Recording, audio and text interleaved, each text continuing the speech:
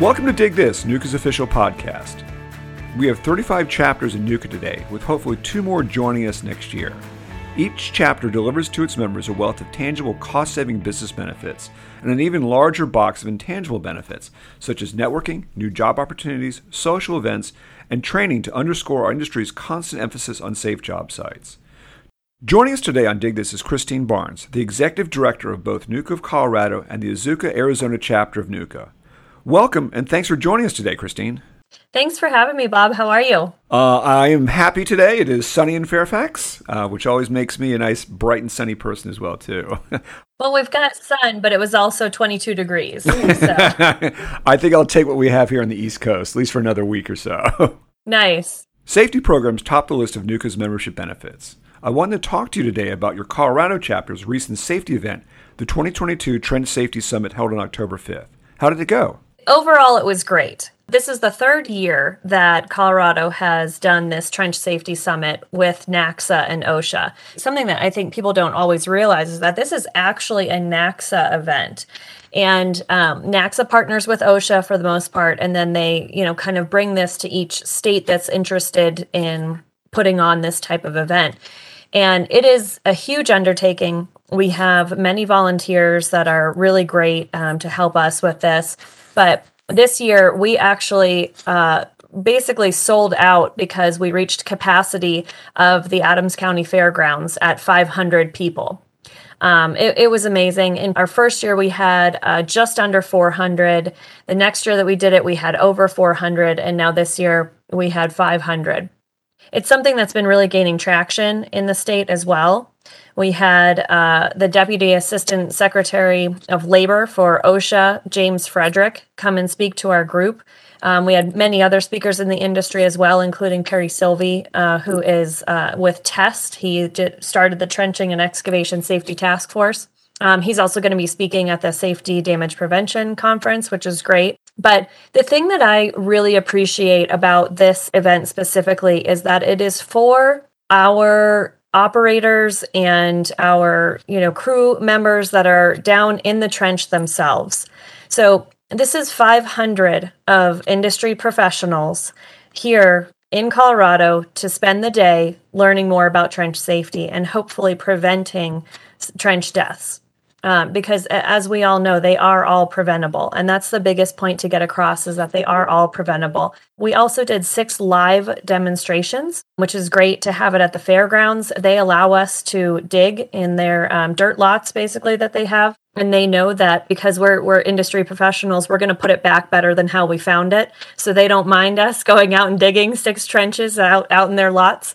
We also had each of our trench professionals out, so United Rentals, National Trench, and Sunbelt Rentals. And then you also had an OSHA representative there telling people that, okay, yes, this is the standard, or this is the rule for this, or, again, answering those questions. A really great thing that we were able to expand on this year was we did have a Spanish speaking translator.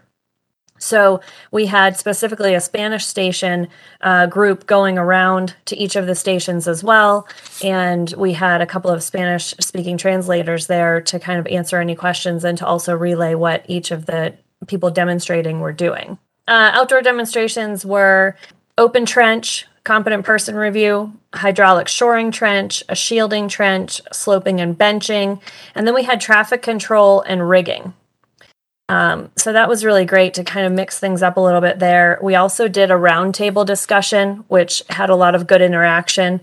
So again, overall, it was great.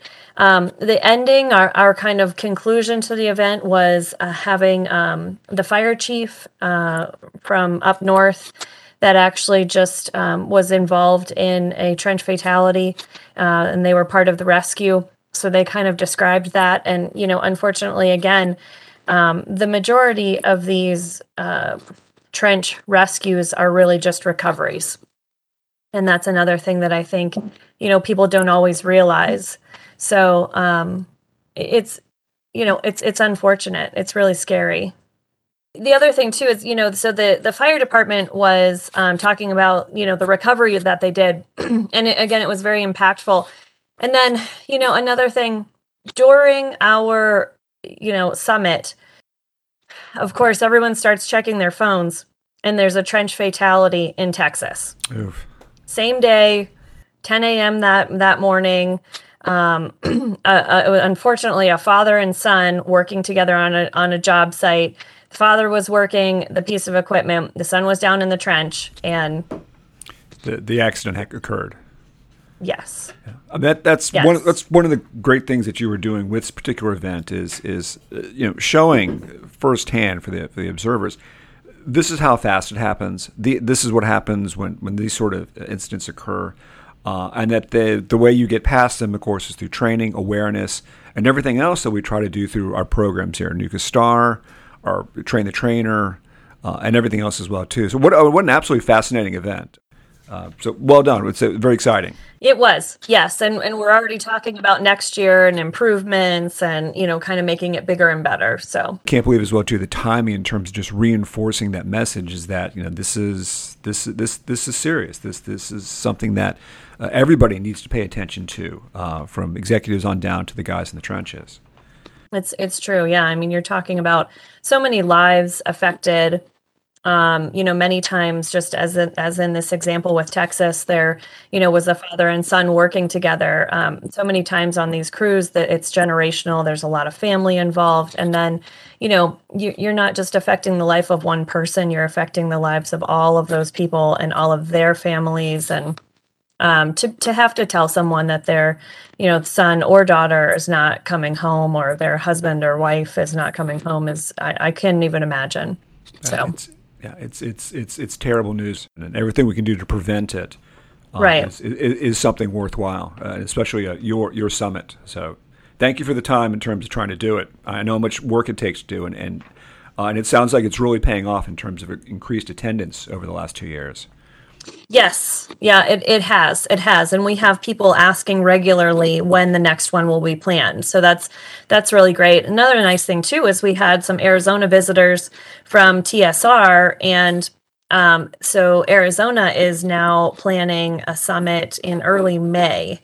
They were just finalizing a location, and I believe TSR is going to be the point person for that, of course, in partnership with NACSA. The other nice thing, too, is that we do have involvement from other associations. So with this Colorado Summit, AGC Colorado was a partner, as well as CCA, and then, of course, our Colorado 811 partners as well. What are some of the other events your chapter has held this year, and what's in store for 2023? Colorado is a very active chapter. We do monthly happy hours that follow our board of directors meetings. So the nice thing about that is that we have a board of directors meeting every month on the third Wednesday of the month, and we do get really great participation. And then immediately following that, we have our happy hour. So the nice thing with that is that I can guarantee that we will have, contractors, decision makers present at these happy hours and these networking functions. And then, of course, we also get a good following from our membership and our associates as well. But like I said, the nice thing is that the associates, of course, want to talk to the contractors, right? They want to talk to their clients, and then they want to also kind of maybe bring some others. So the happy hour is very casual. It's come and go. It's about an hour and a half long, usually from 5 to 6:30, and we rotated around the Denver metro area pretty much. And we do get to touch Colorado Springs and the South area a few times throughout the year as well.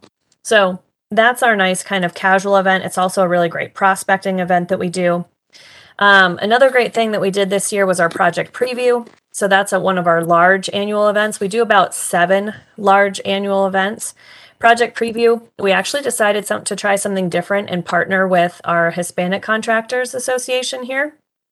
And we typically have 8 to 10 municipalities speaking for us. So what we did this year was NUCA Colorado brought in 5 municipalities, and HCC brought in 5 of their prime contractors. So that was a really great mix to kind of hear about what's coming up, what people have going on this year, next year, and it's exactly what it sounds like, a project preview. So then there's also instruction on how to bid for various projects, and it gives you an idea of kind of what's coming up and how money is going to be spent in the state, because we also were able to actually have CDOT this year as well, Colorado Department of Transportation. And they always have great insight as to what's going on. So that's another one that's kind of higher level. We have a golf tournament and a clay shoot which both serve a similar purpose of, you have squads of 4 people. Most of the time what we get are, like an associate or even a contractor will have like themselves or one other person as a representative, and then they bring clients or they bring customers to kind of come out and show them a good time and be able to spend a few hours with a captive audience. We end each of those with a luncheon, so then again it's a large networking opportunity for the whole group at that point. And of course, cash and prizes are involved. All right, it's the happy hour that draws them in. Yeah. Not to say now for the clay shoot, of course, there's no alcohol involved. Well, of course, it's safety first in everything we do. but yeah, golfing for sure. We're having a great time out on the course, and it was really fun this year too because Doug happened to be in town, so he stopped by and he and I cruised around on a golf cart and just kind of did a meet and greet. While everyone was playing. And the nice thing too is those are both typically sold out events for us, which is really nice. So again, it's something that our members and our prospects know, okay, this is going to be a good event. I'm going to see a lot of good people. I'm going to have a good mixture of contractors and associates. And so it's nice. It's well received. You're certainly staying busy in Colorado. It's certainly a sign of business success.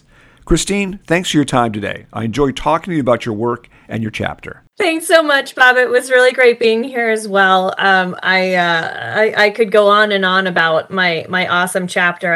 I love the people that I work with. I love association management, and it's been my career for quite a while. And working in the utility contractor industry has been exciting. And like I said, I just love the members that I get to work with, and I'm excited for expansion into possibly Utah and New Mexico as well. And hopefully I can help with that too.